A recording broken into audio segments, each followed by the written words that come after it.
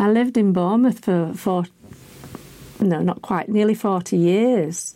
I lived in Bournemouth and I never, ever would support them. I'm just a Town fan. When Town came to Bournemouth, I'd watch them. That was the only time I went to Bournemouth. And when Bournemouth played in Huddersfield, I always came up to watch Huddersfield, not Bournemouth. So I'm just a Huddersfield girl through and through. My name's Brenda Hawkins and I've been a Town fan for 50 years. My big children's word is that they're rubbish. They'll never get anywhere. They're always losing. So one's Everton and one's Man United. And my little children, my grandchildren, there's only one that actually likes football and he's the oldest one and he does like Town.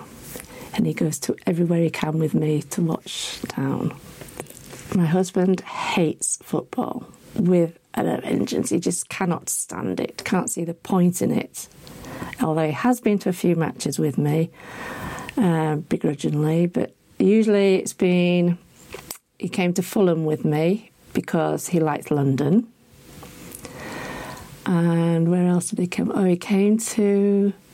I think it was Yeovil, because it wasn't far from Bournemouth. And when he got there, and he said, well, where's all the seats then? I said, they don't have seats. You have to stand. And he was in a complete mood for 2 hours because he had to stand and watch the football. But he doesn't come willingly. I have to beg for him to come or bribe him to come with me. That's nothing else to say about him, really. Every time I came to Huddersfield to watch a match, I'd buy a shirt or a scarf, or probably both, for my son. So my son had an amazing collection, but he didn't even like them. So when I left Bournemouth to move up here, I got them all back. He gave them all back, but except for two. In Bournemouth, there's a restaurant owned by an Italian guy, and he has football shirts from all over the world, all the teams, and there's 2 Huddersfield shirts in that restaurant, so 2 of them are in there. I've always been proud to be a Town fan. I've always been proud to be with I'm not embarrassed to be with them. I know that sounds really weird, I don't know how to explain, but if I was a Millwall fan, for instance, I would not be proud to be seen with a group of Millwall people because they're just hooligans. And I've never felt that with Town. I just felt that we are together. So we're a group of supporters together, and we're always together. And we look out for each other and help each other. And that's the way it's always been in my lifetime.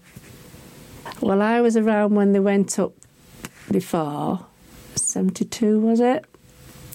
To the first division as it was then. And I know that ended badly. But I feel this time we will last a few years. But once we get established, I think we could possibly stay there. In my lifetime, I reckon. But it depends on finance is the worst thing. You've got to have the money.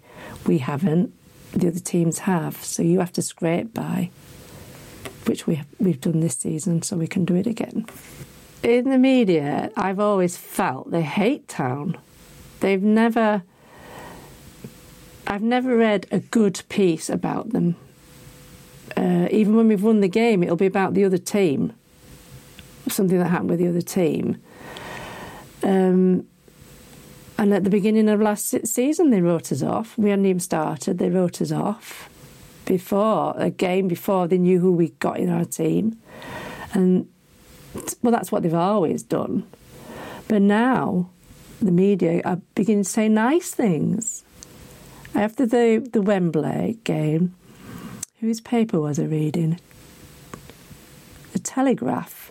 I was reading the Telegraph, and we had an amazing write-up in there. And I nearly fainted because that's the first time ever I've read a good write-up.